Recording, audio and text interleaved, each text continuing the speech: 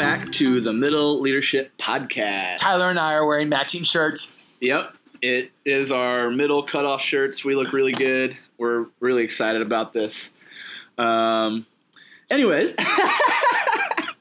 we are going through Galatians 2:11 through 21 this week, and we are connecting it to our Good News series, level 4 of New Life. So on your own time, if you have a chance to read through that, Galatians 2:11 through 21, think about how that connects with New Life. And then our level 1 question is, how do you respond when you see a friend do wrong? And so what's going on in this passage is Peter, or they call him Cephas in this passage, Peter last week said, yeah, Paul, Gentiles are like Jews, or like I don't mind eating with them or doing things with them. And this week, bowling. Yeah, and this week, when Peter's Jewish friends show up, oh boy, he abandons the Gentiles and in fear of what his Jewish friends might think. Yeah, you can imagine Paul is like, what the what? Yeah. And he's like, bro, we agreed on this. Yeah. And so what I'm going to liken this to after they talk about that is when I was a student leader back in campus life, a lot of us student leaders agreed that we were going to, love certain people in our circles that were hard to love and to live out the gospel message, even though it was hard to live out. And the reality of what happened was some of us lived that out and some of us didn't. Mm. And so how we managed that was difficult. Yeah, that's obviously, y'all, that's true for you guys in high school. You are constantly choosing that. For those of you who are adults listening on this, that's true for you at the workplace even. And so there's a bunch of care and compassion that we can show to our 6th, 7th, and 8th graders. I had this conversation one-on-one as a dad. It's something that we'll put in the parent podcast. But what we see here is Peter walking out the words of Jesus. Matthew 18 says, if you've got a problem with someone, you go to them. And here in Galatians, it's I opposed him to his face. I would say that is going to him directly. I think that is going to him directly for sure. I just really want to say scuttlebutt on the podcast. There you go. So what Peter does is he scuttlebutts around the scuttlebutt by going straight to Peter's face. Yeah, I love it. And so what that leaves us looking at is, if you are Peter in this situation, this is our level 2, how do you feel when you're confronted by Paul? Oh man! And there's many levels to this, and honestly, I'm probably if it's me, I'm probably just pissed. I'm defensive. Yeah, exactly. Yeah. But the levels that we look at here are angry that Paul brought this up and didn't even want to hear what Paul had to say about it. B, frustrated that Paul spoke to me in such a way, but I listened to him.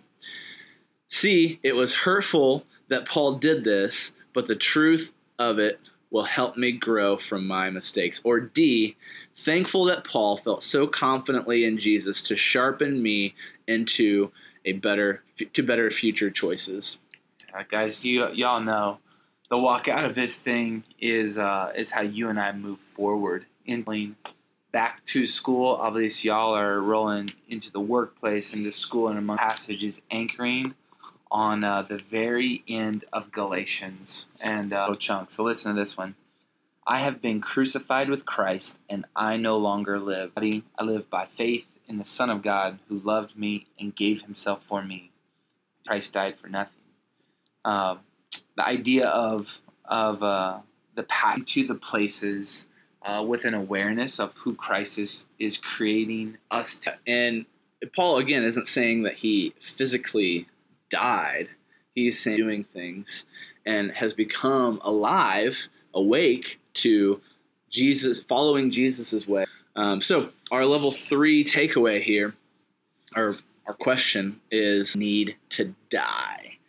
That is level 1 of level 3, and that is if that question is so difficult. And I really want you to understand our junior hires. because it is so hard to look in the mirror. But so how do these words and actions that need to die stand in the way of someone else hearing God through you? Right? Because Peter is separating himself out of Jews, I should say it that way. And he literally is in this separation. In this action, he is keeping people from the good news and the hope of the gospel. Yeah. And so in the words of the whole question of our third question level says, so if we can identify the words and the actions in ourself that need to die. And hopefully they get this by now. They don't.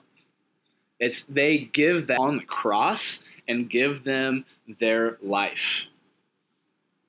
Sit and blow your mind for a minute. Yeah, that's something that y'all have to do. I really need you guys to be in a deepening relationship with Jesus, so that it isn't driven by self-help and it isn't answered the way that Jesus sees your sin, which is forgiven.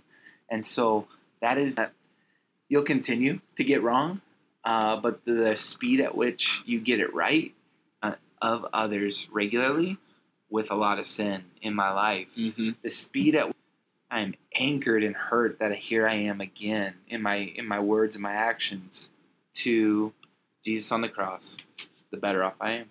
Yeah, same. When I am arrogant in my sin and confident that I'm doing the right thing is when I am most stagnant and not effective, because I am not giving God my life. And so, like Josh is saying, there is no such thing as self-help, really. It's laying your life before Christ and letting Him guide you. Let me pray for you guys.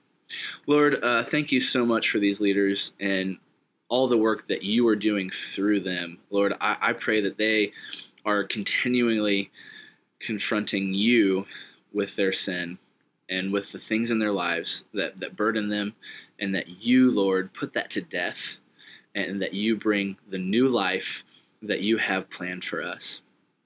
Thank you for Jesus and the opportunity we have to serve you. Amen. See you guys Sunday.